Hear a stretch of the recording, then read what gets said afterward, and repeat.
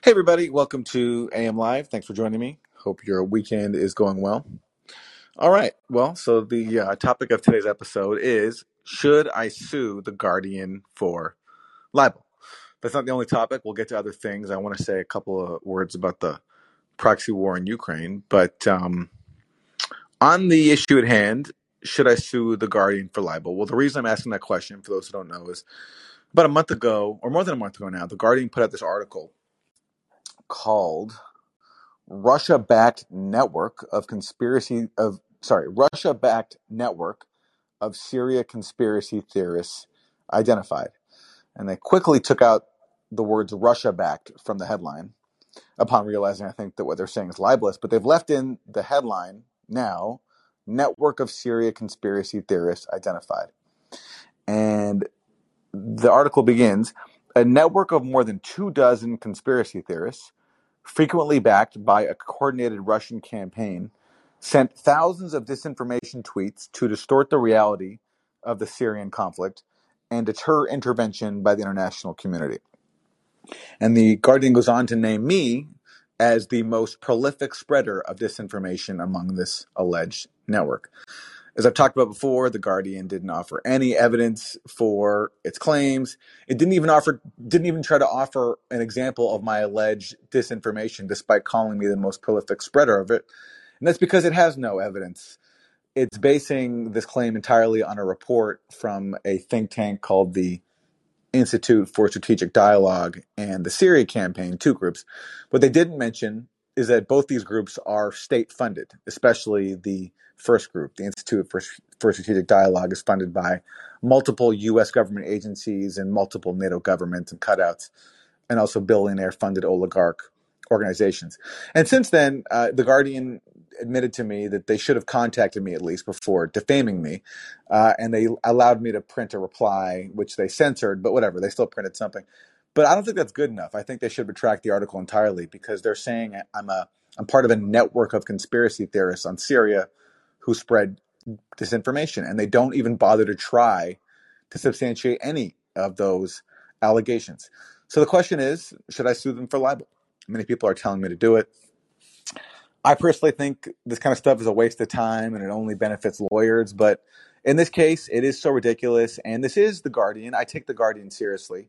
You know, back when the Young Turks claimed that I was paid by Russia and worked for dictators, people were urging me to sue them. But the problem with that one is I don't take them seriously. So it would be hard to show damages from people who I regard as a joke.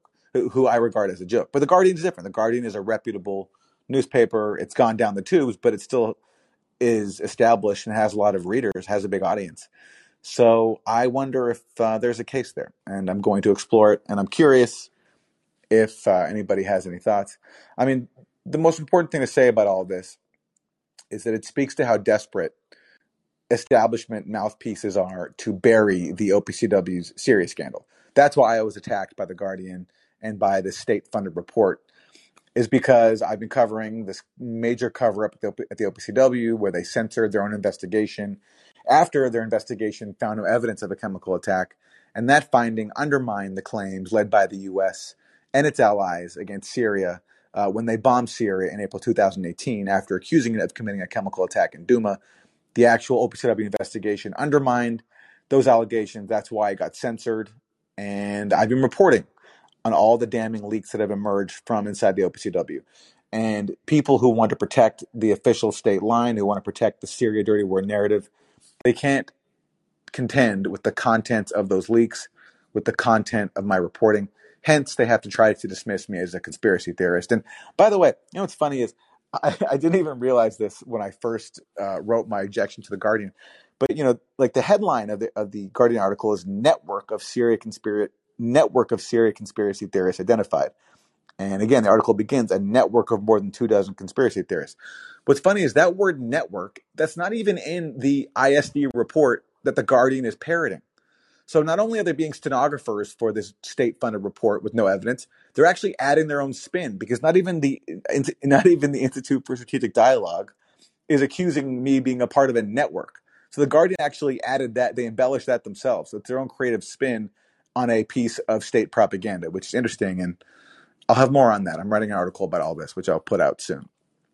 So, that's the issue here is they cannot deal with the facts of the OPCW scandal. It's increasingly awkward because it's not just me and others on the left and in alternative news sites who are talking about it. It's actually former OPCW officials as well, beyond the whistleblowers.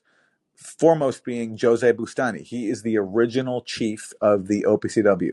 And he has been very vocal in saying this cover-up scandal is very troubling and has to be addressed. And these whistleblowers who challenge the cover-up from within, they're so experienced with the OPCW that their tenure coincides with Bustani because both of these whistleblowers were there when he was the OPCW's founding director. And he's spoken up in their defense as people with very high integrity. That's very awkward when you're trying to bury an OPCW scandal, when you have the organization's first director general and at least 4 other former senior OPCW officials who have signed on to public statements calling on the OPCW to address this issue. And that's what this is about.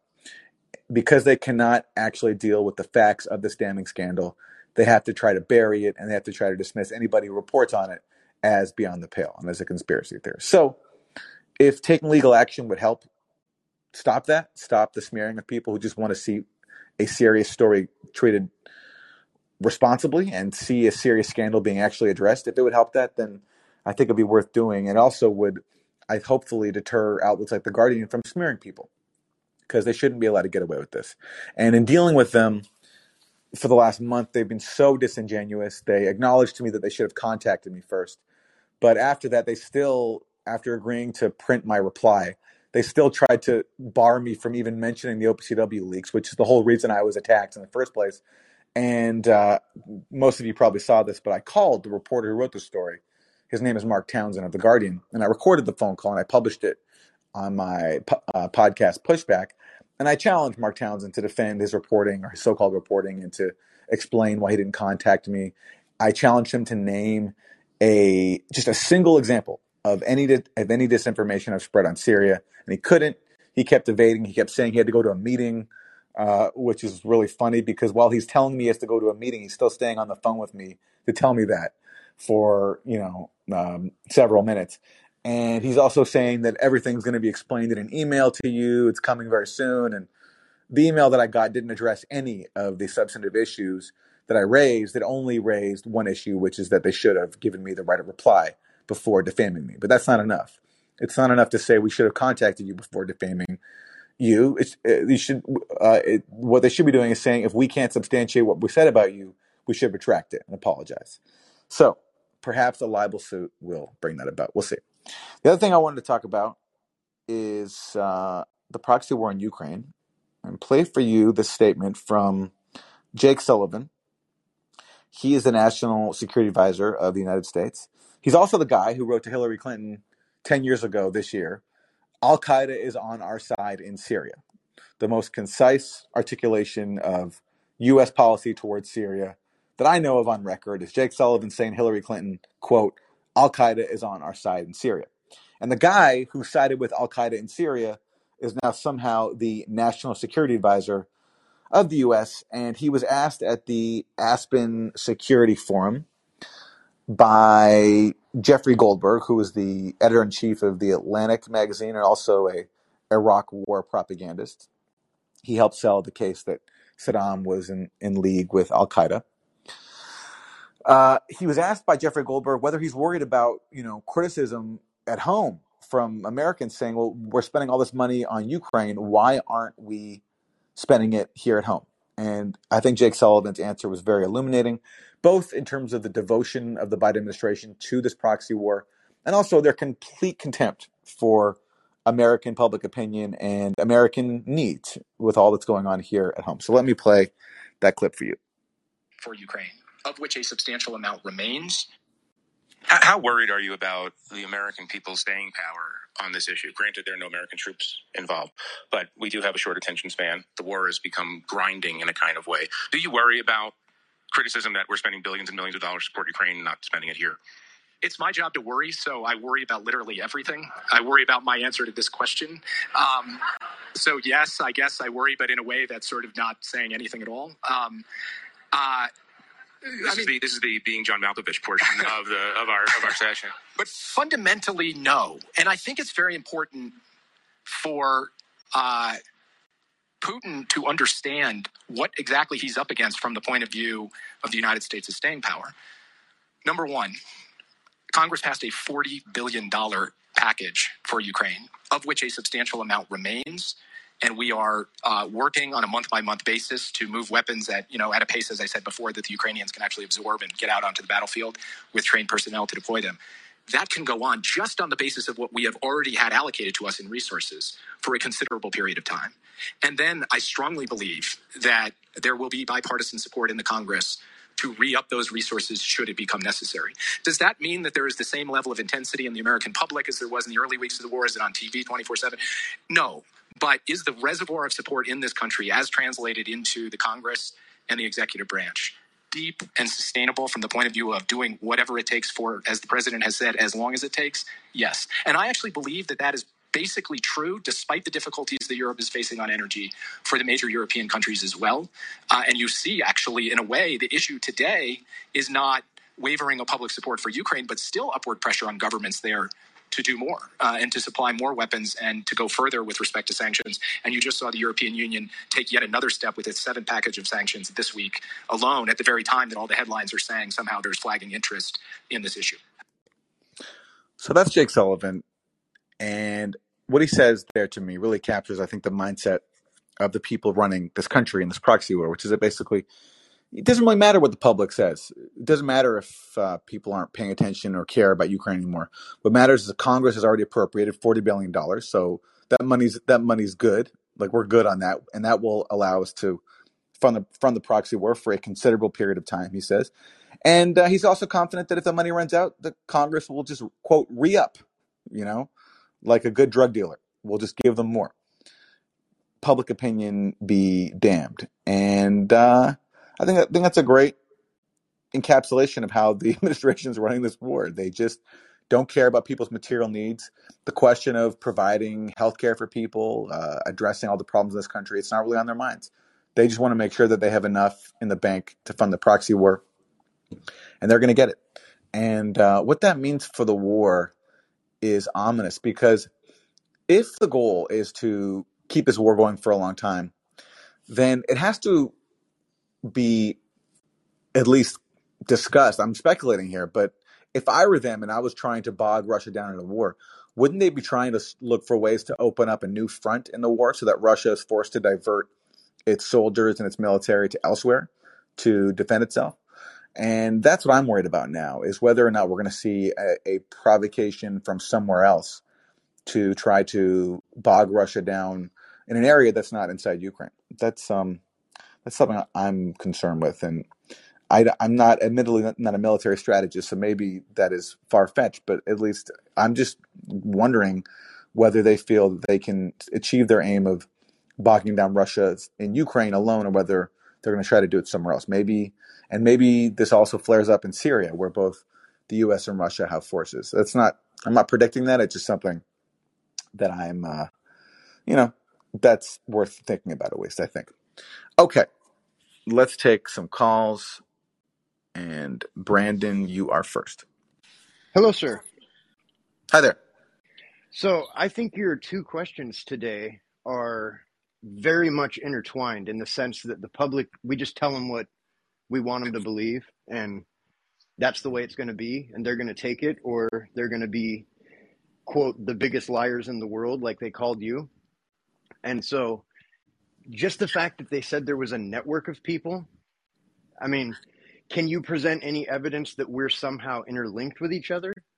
These would be great questions for a deposition, but the question about whether to sue him or not, it's always the radical that ends up being the one we look back on and say they were the first.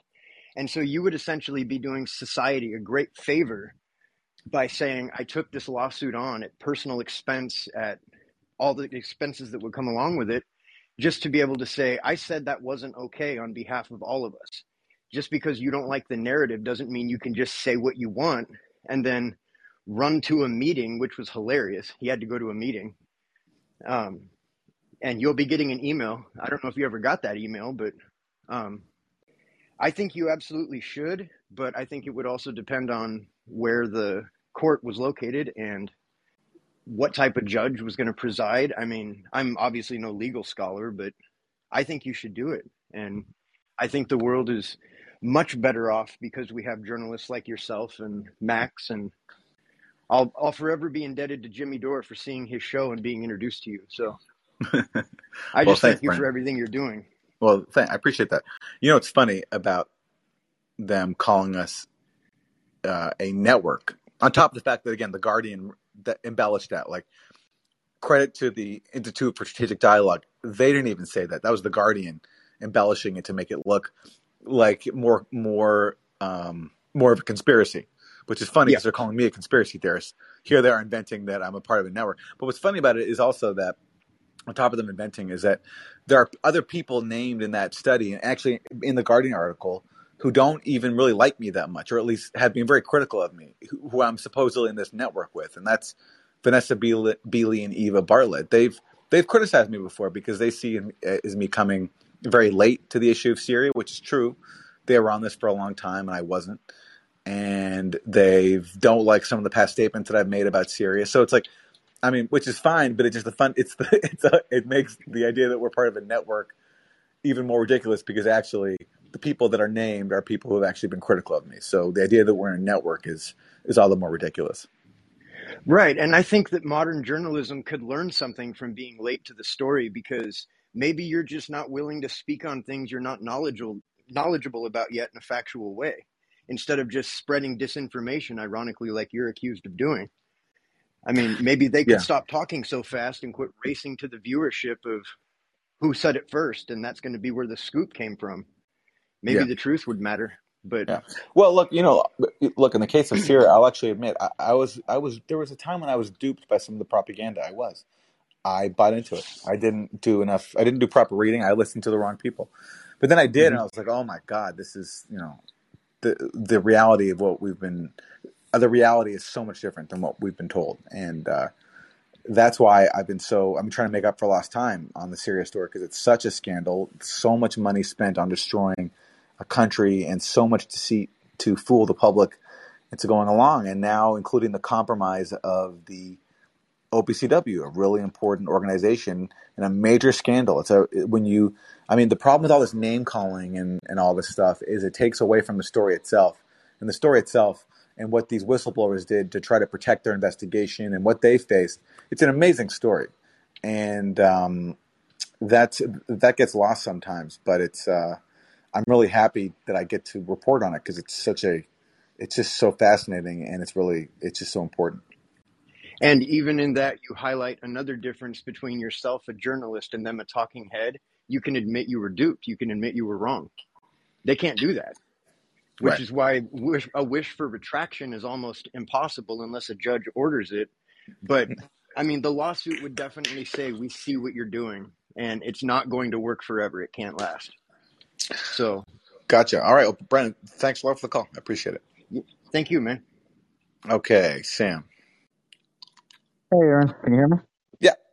Yeah. First, listen, as somebody who has family in Syria, I was late to the reality of what was going on in Syria, because I fell for the same propaganda. This was, all peace and everything, and then it was, it devolved through this. And for me, believe it or not, the first clues I started getting came actually from Vice News back when they were actually doing good journalism.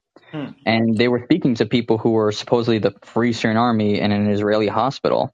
And they asked them, they said, is this the Syrian government that did this to you? Or Al-Qaeda and whatever? And he said, no, government. Al-Qaeda are our friends. And so that's an odd thing to say to, if you're quote unquote the Free Syrian Army. And then you started seeing crazier things. And I don't know if you remember, it was this one guy, he literally took a bite of a human heart. I don't know if you remember that. I do remember that. He was I think he was a commander. He was a commander in the Free Syrian Army. Yeah. Yeah, and the BBC even did a brush job on it. They were like, "Oh, it was more theatrical." I'm like, "You understand? He cut open another human being and did that, to brush it off so nonchalantly." And then you also had I started seeing videos popping up where you had quote unquote commanders of the Free Syrian Army saying, "Oh, well, we work with these Al Qaeda guys. These guys are good guys." And I remember your interview with the U.S. ambassador to Syria, and he's saying like, "Oh, well, that's only because we didn't give them enough weapons." Yeah, exactly. Yeah. And I'm like, so by your logic, then, because we didn't arm them more, that they went to Al Qaeda as a result, as opposed to being like just objectively opposed to them.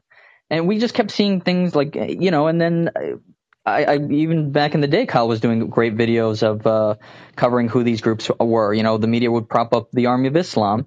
And Yep. then the New York Times did a piece, and Kyle was like, "Are you out of your mind? This guy's caught on like multiple occasions saying Al Qaeda are brothers in arms. Oh, Bin Laden's a hero. Yep. We should quote remove the minorities." So you start seeing these things, and you're like, "Oh, this is completely different from what I was under the impression." So to your point though about whether or not you could sue them, I think UK they don't have the same type of like free unlimited free speech no matter what. I think they do have some libel laws. But what got me when I cracked up it was when you were speaking with him and he asked you, "Why are you doing this?" And I don't think he meant that in the sense of like, "I'm curious as to why you're calling me." It was like, "Oh, come on, why are you calling me? Just let me insult you and move on past it." It was just more like he was shocked, like, "What? Somebody's actually challenging me?" Yeah. But the thing that got me was he kept trying to brush it off to say, "I didn't say these things. This is what the report said." But there's a huge difference between what a political commentary show like the Young Turks can say, because they're not a news agency. They're political commentaries.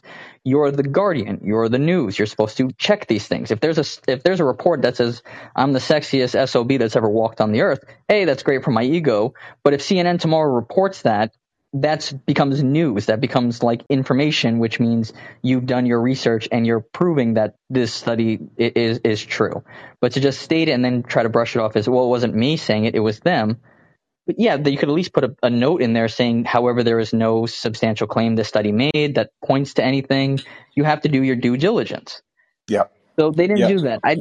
I don't know if suing them is going to amount to anything. I mean, you got this guy on audio, like running away from you. And I'm sure I don't do Twitter, but I'm sure on Twitter, he was trying to defend his actions as like, "Oh, no, I was just busy. And, this guy is a Putin puppet, whatever," because No, he's not listen, he printing said this stuff. nothing. No. He said Really? absolutely nothing. No, publicly he said nothing. How Wow. can you defend that hit job?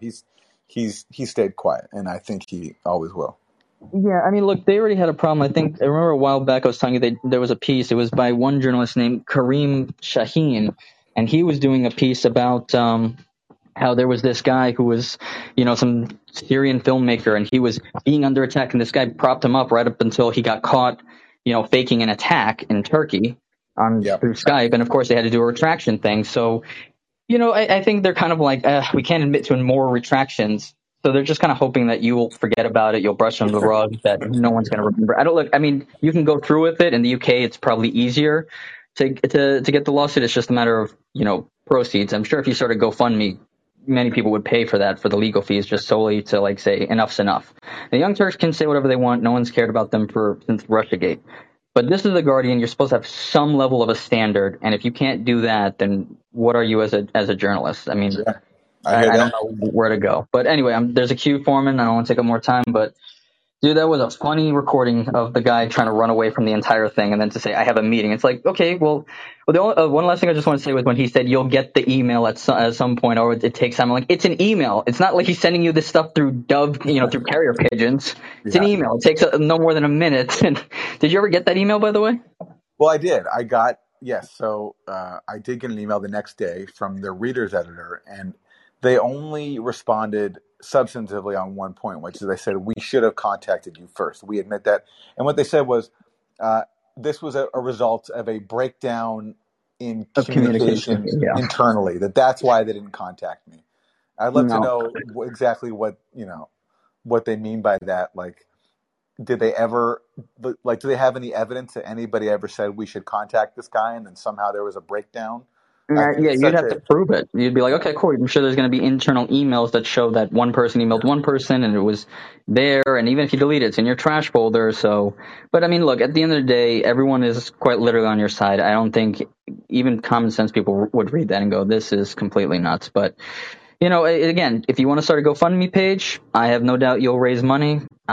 If you want to just brush it off. I mean, you already schooled this guy. He's going to at least think twice before he does this again. But look, at the end of the day, it's up to you. You know, how much time you want to devote to it, by all means. That's the question, yeah. And I don't think I wouldn't do a GoFundMe because I just think I can't take away from more worthy causes. But I do think that look, I'm definitely going to push for a retraction, whether I sue for libel or not, because what they've done is not enough. And what's funny is, even after admitting that they should have contacted me first, they were still trying to defend the fact that they didn't mention that their source is state funded.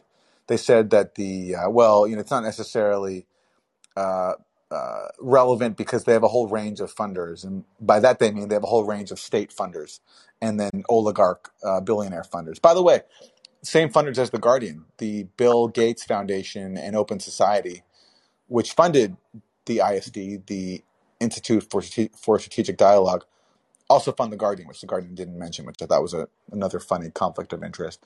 And they also objected to me being able to even mention the OPCW leaks in my reply. And initially, when they printed my reply, they censored the part about the OPCW leaks. But in the process, they ended up misquoting me. So when I pointed that out, they very reluctantly finally let me add one just little mention of the OPCW leaks.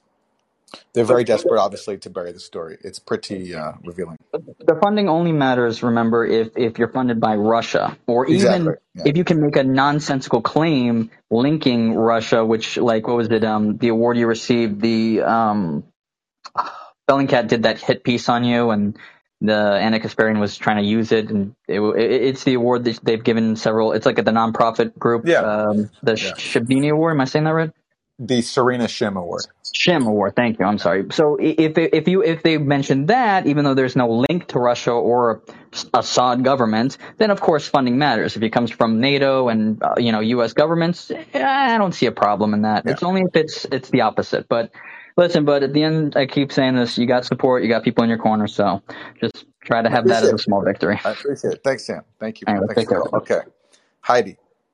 Hi. Yeah. Heather. I don't want to comment on the Ukraine thing. If I could, I'd like to send you a DM about that because I don't want to derail the rest of the conversation. But what I want to say is absolutely you should sue them because there is a whole school of thought, a whole population that believes that the ultimate truth is going to be found in court. So do it and definitely crowdfund. Maybe don't do GoFundMe or whatever. Accept donations because there are people that can give to more than one good cause if you need to in the future. What I'm saying is don't let it go. Keep going with it, even if you have to appeal. Okay. All right. Thank you. Okay. Ian. And Ian, if you're there is a microphone button in the bottom right that you press to unmute yourself. Okay, I'm here. Sorry about that. No worries. Hey, how's it going? Good.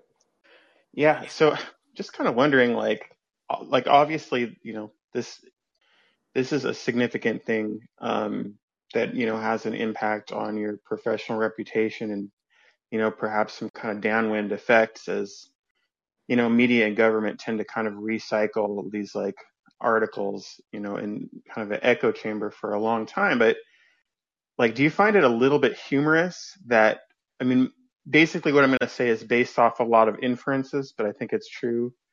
So it's like somebody is tasked with smearing you or anybody who's undermining an official narrative. And on the other hand, they're prohibited from mentioning the actual issue that they're trying to smear you about.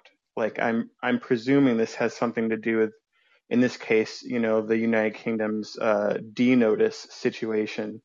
So they have to attack you, but they can't actually talk about the OPCW scandal. They can't, they may even be legally liable to some kind of shady, government thing with the Home Office or something.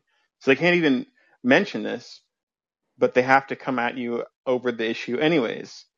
I don't know. It almost seems kind of I don't know, kind of like they're sort of ripe for a nice trolling because of the contradiction, the pretzels they have to bend themselves into to try to carry out these two objectives at the same time. So, and by D-notice, you mean that's in the UK where basically the government tells the media that they can't report on certain things. Yeah, that was a big thing, I think, kind of surrounding the Skripal poisonings and a few Right. other things. But it's been kind of established that the British government can basically put out a notice that says you're not allowed to report on this thing. Hmm. So you think possibly the OPCW scandal is implicated in that? Well, maybe. Well, The thing is, I mean, yeah, they have mentioned it. They've only it's just amazing how this story has been buried. I've never seen anything like it. You have two whistleblowers at the world's top chemical weapons watchdog alleging a cover-up. Okay, so just that allegation itself is explosive. Then you have a huge trove of documents backing that up. And you have in The Guardian, the New York Times, the Washington Post, there's no article, nothing, that actually deals with the contents of those leaks and the contents of what the whistleblowers have said. And they've put out public statements that can be read. There's all sorts of emails, internal emails from their time at the organization when they were protesting the cover-up, and since they've left. And you have across the board a refusal to report on the story. So the only time it gets mentioned in The Guardian is framing it as some sort of Russian-led campaign, as if these whistleblowers and their documents have anything to do with Russia. That's the only time The Guardian's mentioned it. So The Guardian has mentioned it before, but they do it in a way that's just aimed at minimizing it and completely distorting it. So I don't know whether or not they're under a D notice or if they're just so embedded with the national security state that they're just taking their cues. And that's why, they employ people like Luke Harding and these other characters in The Guardian, and not the people they used to employ, like Jonathan Steele, a veteran Middle East correspondent, John Pilger. People like that are gone. Now it's all just stenographers. Whether there's an official denotice or not, I think the impact is the same. yeah, I agree. Just from my perspective, it's kind of amusing in this kind of like I don't know, Orwell or Joseph Heller kind of way that they're tasked with kind of information warfare over a topic that they seem to be unwilling to mention. Yeah, exactly right. Exactly, which is pretty extraordinary. All right, Ian, thanks for the call. Yeah, thank you. Okay, John, you're up. Hi, Aaron. Hi there. Yeah, I'm glad you had this topic today. I know sometimes it's hard to kind of be the story, but it's really necessary. I'm with all the other callers that you should go ahead and sue, and I have a couple of different reasons. One, supposedly the British libel laws are much more advantageous to the person claiming libel as opposed to U.S. law. Two, it needs to be done because I think it will bring more attention to the facts, not only what you're talking about, but, for instance, that conversation you had, he didn't want to say anything at all. And he said, you'll get an email. You get the email and they only talk about one specific thing. It's basically the legal tip-off that they don't want to talk about any of the actual issues because they know that they're going to get beat legally. So, there's that. And then finally, it's even just as a matter of self-preservation, let's say you let it slide and think that, you've knocked down this one guy and he won't do it again. But what also happens is that the Guardian as a whole or other newspapers of that ilk will feel empowered to keep, doing this type of thing and, simply being stenographers, and the whole thing, the whole story that you and Max have done with, the people against you that want to take you out of commission, want to destroy all your funding and, source of income. I just think it's really important for you to go ahead and do this and maybe even bring others aboard if you can. So that's my comment. All right, John, thanks a lot. Appreciate it. Okay, Dan. Hey Aaron, how you doing? Hi there. I just want to bring up there's a possible secondary benefit to you bringing a suit, and I'm sure that you're somewhat familiar with this being haven't been involved in like the gray zone lawsuits in the past, but you know there are like British discovery laws about the sorts of things that they would have to provide to you if you actually brought a case against them, right? So.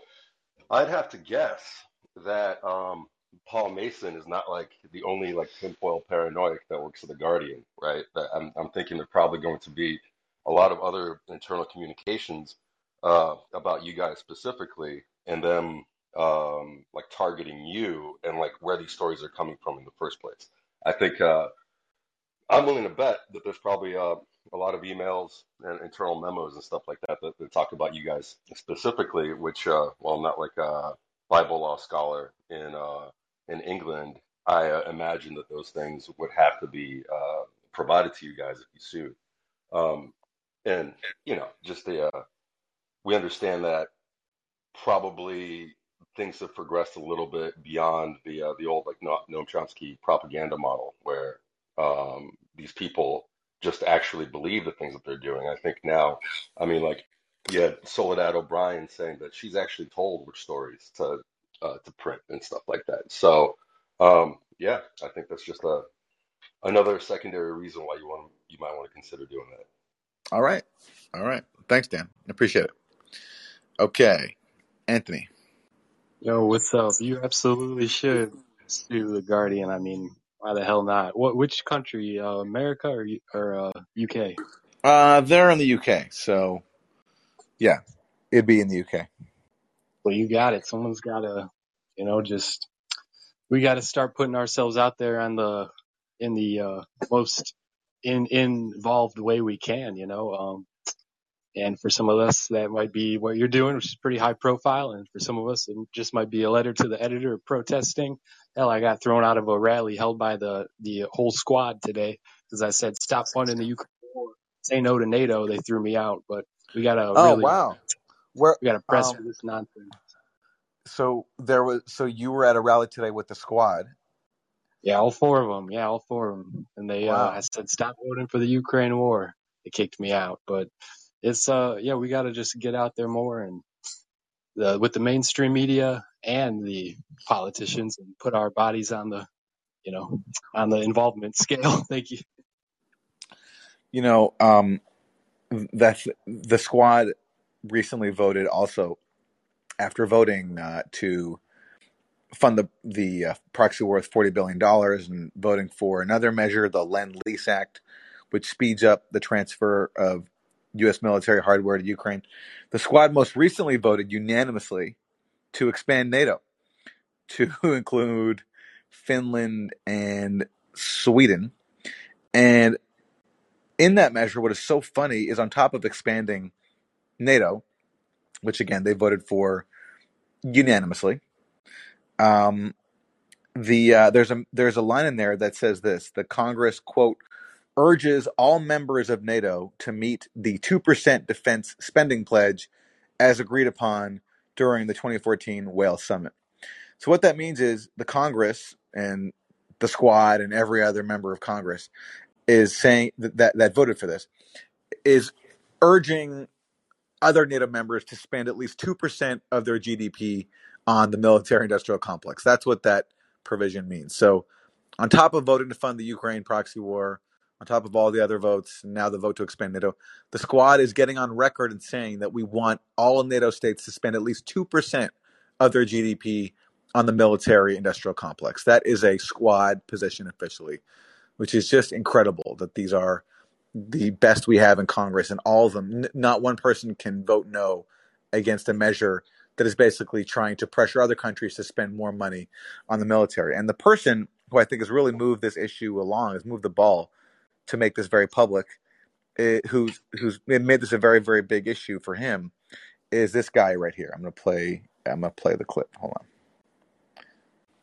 To meet the minimum 2% of GDP requirement. We expect a growing number of nations to meet the minimum 2% of GDP requirement. To address today's challenges, all members of the alliance must fulfill their obligations. They have no choice. They must fulfill their obligations. We expect a growing number. So that was Donald Trump back when he was president, saying that all members of NATO have to spend at least 2% of their GDP. And because before that, some of them weren't. And he really tried to bully people, countries into going along.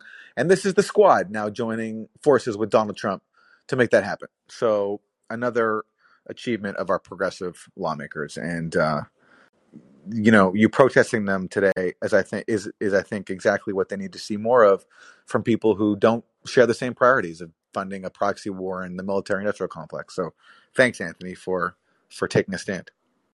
Rock on and F the Guardian. All right. All right, Mark. Hi, can you hear me? Yeah. Yeah, I would say, if you take this on, don't burn yourself out with it. I would, I'd encourage you to look for funding and let the universe decide. Not make a decision in the positive or the negative. If you get enough support, do it. And yeah, maybe give yourself like a stipend for a few fries or whatever, so that you survive and you don't, it doesn't cost you too much. And yeah, let the universe decide. Put it out there. I'm sure that there are lots of people with interest, Syrian refugees, people who are concerned about other similar issues in the world and would like to see this out there. If enough of that energy is there, I would encourage you to, just let the universe decide. That's my advice. Okay. For what it's worth. Got it. Thank you, Mark, for the call. Roger. Hi, Aaron. Can you hear me? Yeah. I thought I'd actually read for you from the amendment to the libel laws in Britain, the Defamation Act 2013, Chapter 26. It's rather beautiful, actually. Would you like that? If it's quick, yeah, sure. Be it enacted by the Queen's most excellent Majesty, by and with the advice and consent of the Lords Spiritual and Temporal and Commons in this present Parliament assembled, and by the authority of the same, as follows. Serious harm. A statement is not defamatory unless its publication has caused, or is likely to cause, serious harm to the reputation of the claimant. So my point is, yes, we did have beautiful libel laws, but you're going to have to prove serious harm. Okay, well, that's good to know. That is some sound advice. Yes, I would suggest you get somebody better than me in the UK to advise you on this. Yes. But it's in the Act. If anybody wants, I can post it on the channel. So yeah, Roger, thanks for that. I appreciate it. Thank you. Okay, John. And John, if you're there's a microphone button in the bottom right that you press to unmute yourself. Nope. Okay, Alberto. Nope, we lost him too. Okay, Jeff, you are up. Hey, Aaron, how are you tonight? Hi there. So I have two theories about if you actually do sue them for libel. Well, personally, I'd love you to do it and expose these people, but either they're going to throw everything in the kitchen sink at you, and they would even and I wouldn't put it past them to do something similar to what Canada did, and like somehow freeze your accounts or whatever. So you probably have to get an attorney to work pro bono, because to go up against a Garden, who probably has an army of lawyers, would be incredibly expensive. So, or the other one would be, is that because I remember you went in front of the UN and they pretty much shut you down and then outright got up and lied about Syria.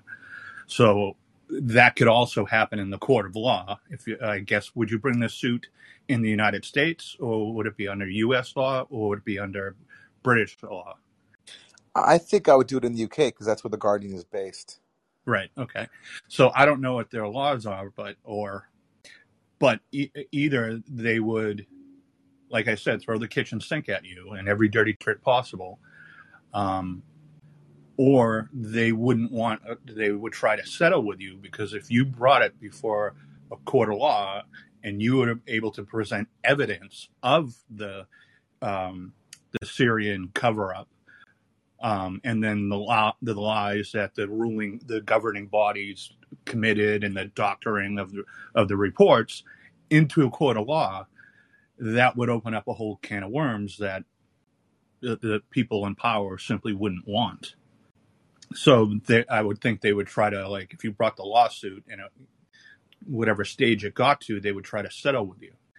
And then, of course, you couldn't settle with them, right? Right. So Right. Does that make sense? It does. Yeah. Well, it's all interesting stuff to think about. Many people tonight have raised a lot of important issues. And yes, look, I'm not treating this call as legal advice. Obviously, I will go to an attorney and see what they say. But I was just, I've just been curious to hear what people think, and it's really interesting to get everyone's perspective. And so thank you, Jeff. Thanks for the call. You're welcome. Take care. Okay, Fred. Hi, Aaron. Hi there. Hi. So I'm going to divert a little bit from what you guys are talking about. This week, I saw on the news, Germany's interior minister warns of unrest over fuel prices. Mm-hmm. And I don't know if you saw that news, but I kind of felt like they were trying to use the same tactics they used during like the lockdown, because they are trying to relate the unrest of like extreme fuel prices in Germany with the far right. So I was like, are they trying to use the same tactics when people try to go on the street? Yeah. And what do you think about that? I didn't follow that, but just kind of intuitively, that what you're saying makes total sense. That basically, with all these dysfunctional policies going on, the lockdowns, now the high prices as a result of the proxy war, then authorities are going to be increasingly desperate to shut down dissent. And so blaming everything on the far right, like, I wasn't there in Ottawa at the trucker protests, but it strikes me that not everybody there was a white supremacist. But and there was one person there apparently with a Nazi flag, and that was enough to dismiss the entire thing as far right and Nazi. Yeah. And that's not, just from watching the footage of the people who were there, does not strike me as an accurate representation of who was actually there.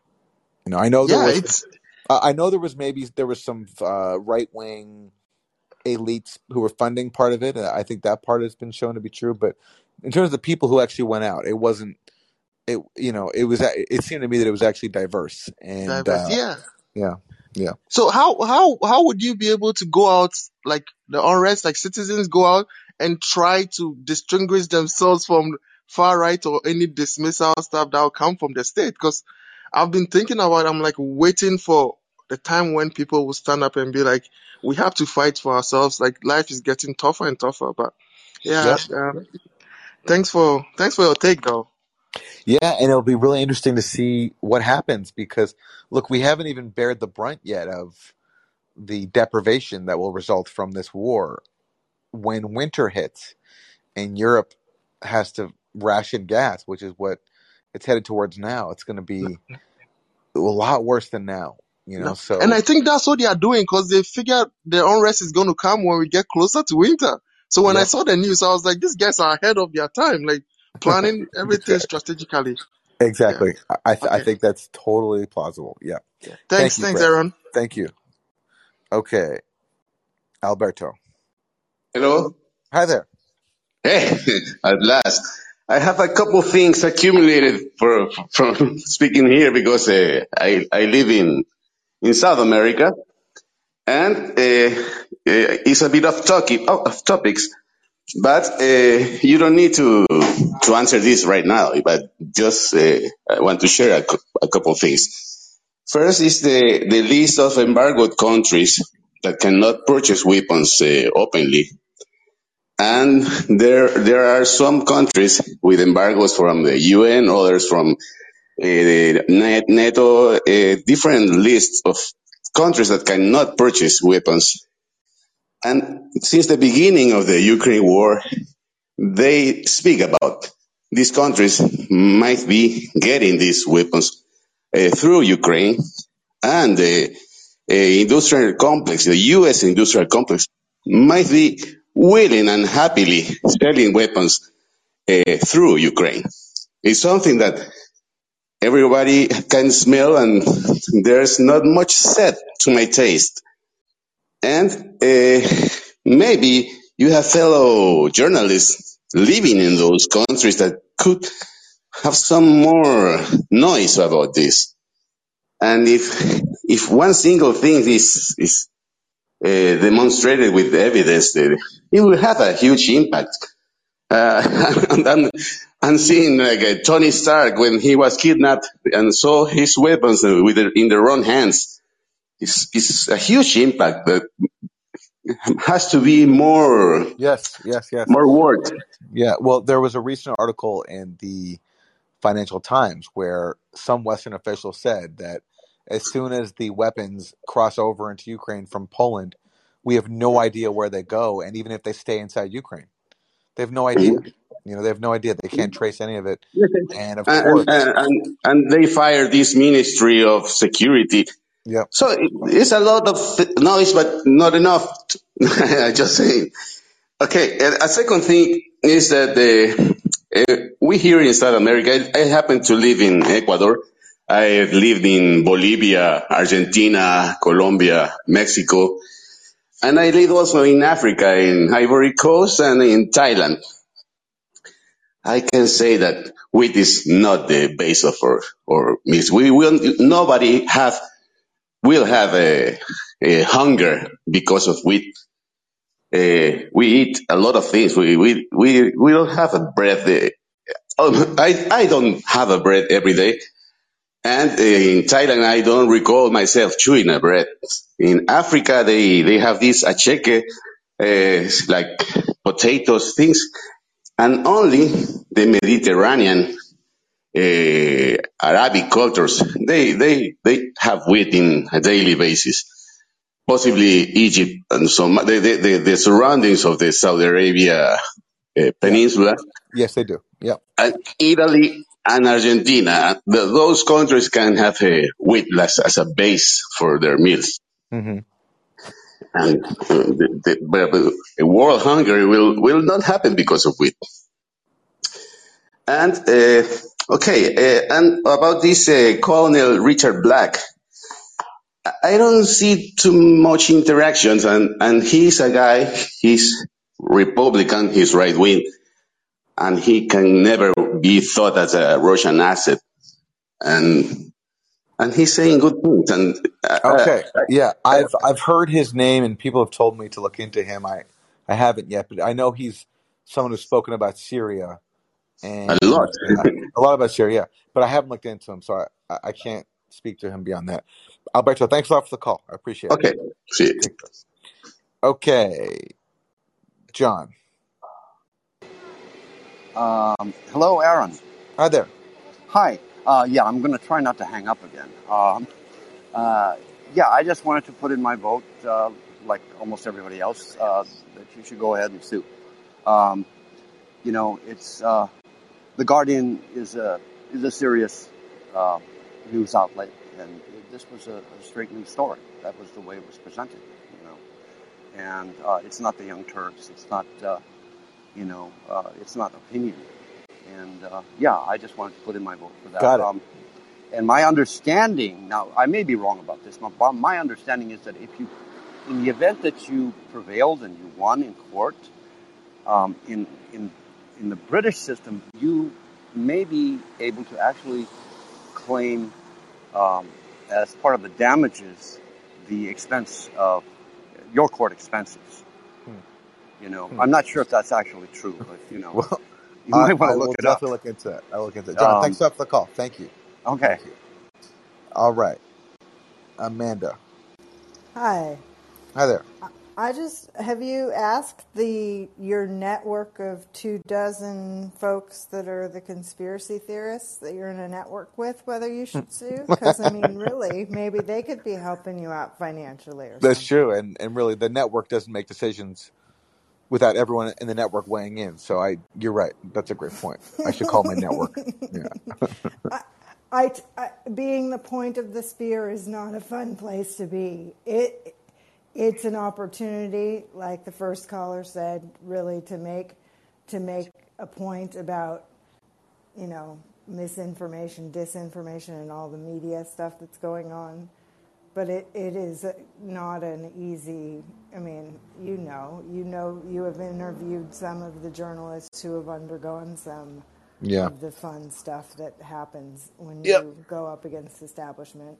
I, Yeah. for one, if I had the money or the brain power to be of some help, I mean, in spirit, I'm fully with you. I appreciate the work that you do, and I think it's BS that they did that to you. So, Well, thank you. I appreciate that. Thanks a lot. yeah, have a good day. You too. Okay, Jack. Hey Aaron, how's it going? Hi there.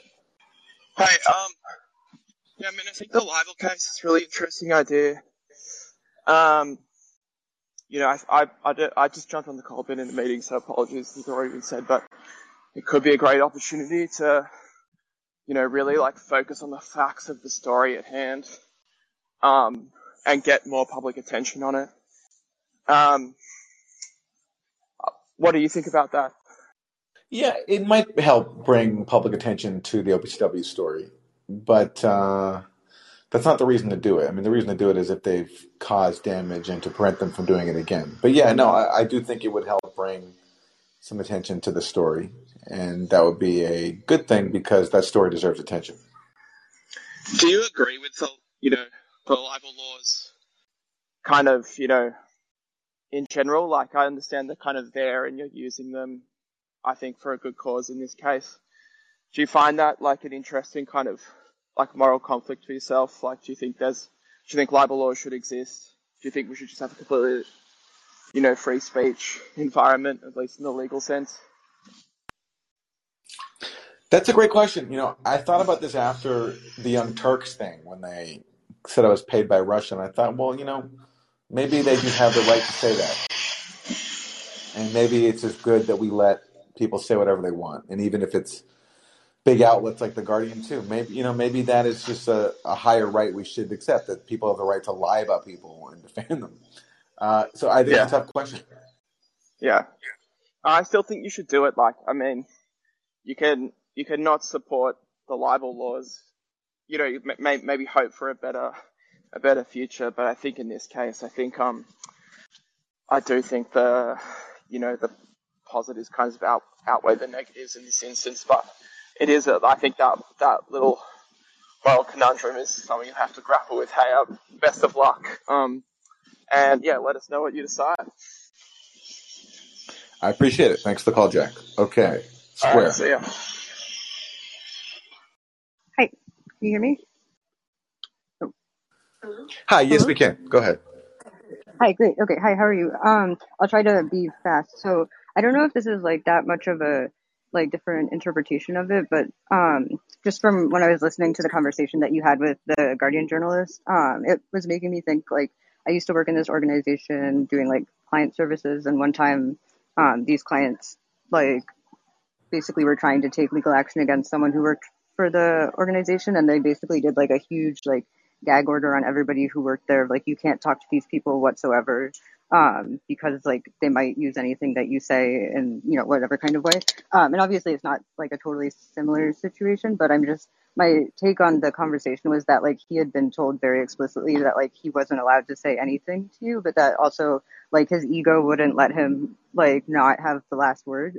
So that was just, I don't know if that interpretation is helpful as insight or anything. And then my other thing I wanted to say was like, and I think I saw people mentioning this in the chat too, that like, I don't know what it is like in England, but like maybe bringing a class action lawsuit could be interesting. Like working with some of the other people that, they say that you're part of a network with, like to all bring a case together if they're interested. Which then got me thinking like, that might also open you collectively up to sort of like more potential risk, just because like I imagine that the discovery process would go in each direction, so they would probably start, trying to investigate pretty seriously into all of your lives, and that might become very unpleasant for you or a group of you. So those are just things that I had as thoughts. Thank you. Well, thanks a lot. Yeah, thank you for that. Yeah, and no, sure. I mean, I can't speak for anybody else, and Yeah, of that's course. why I'd only, when I'm thinking about this, I'd only want to do it on my own because I wouldn't want to presume to bring in other people that they'd want to. But yeah, I'd be fine with the discovery process because I'm not a part of a network. I'm not a conspiracy Yeah, theorist, yeah. Oh yeah, and no, I and think that and like, everything I report about Syria is based on facts. So it's I would welcome it, and I'd happily trade discovery because I'd love to see what emails they have and how they went about doing this story. I think that would yeah, be very, no, very illuminating. But I hear I you. think that Um, maybe even like emails, like it might show emails between like the Guardian and the Guardian's funders too, depending on how far it went. I just think like, you know, people in power like to get to like really dirty smear tactics when they feel threatened. So that was what I meant in terms of like digging into your personal life. But yeah, thank you yeah, so yeah, much for sure. your time. Thank you. Thanks for calling. Okay, Thanks. Lyle. Hey, Aaron, can you hear me? Yeah, hi. Hey, thanks for doing everything you do. You do a great job. Um, on the subject of bringing a libel case in British courts, I'm just reminded in high school I wrote a biographical report on Oscar Wilde, and he and his mom uh, brought libel cases against newspapers or journalists in British courts, and both of them ended up getting judgments against them in the end, and the case went against them, and it ruined Oscar Wilde's life. Hmm. So Hmm. that's just a warning. Yeah. Maybe if there is a way to bring the case in the U.S., that would be a better venue. I don't know, but that's my only input is a warning. Well, I appreciate that, Lyle. Thank you, and that's good. I didn't know that about Oscar Wilde. Yeah, look into it. It's interesting. Yeah. All right. Well, thank you. Thank you. Okay. Well, listen, we're gonna wrap it there. Thanks to everybody who called in and shared their thoughts with me. I do not take any of this as legal advice, but I do take this as the advice of friends and supporters. So I really appreciate it, and I will speak to an attorney when I can, and get back to you when I have more to see if this is a case worth bringing forward. Regardless, I will have more on the story. I'm going to write something about it, and I'm going to press for a retraction from the Guardians. I'll keep everyone posted on how that goes. Otherwise, I'll be back here tomorrow morning with Katie Halper. We do the Monday morning after show here on Callin at 11 a.m. Eastern Time, so come join us if you can, and have a great rest of your day. Bye, everybody.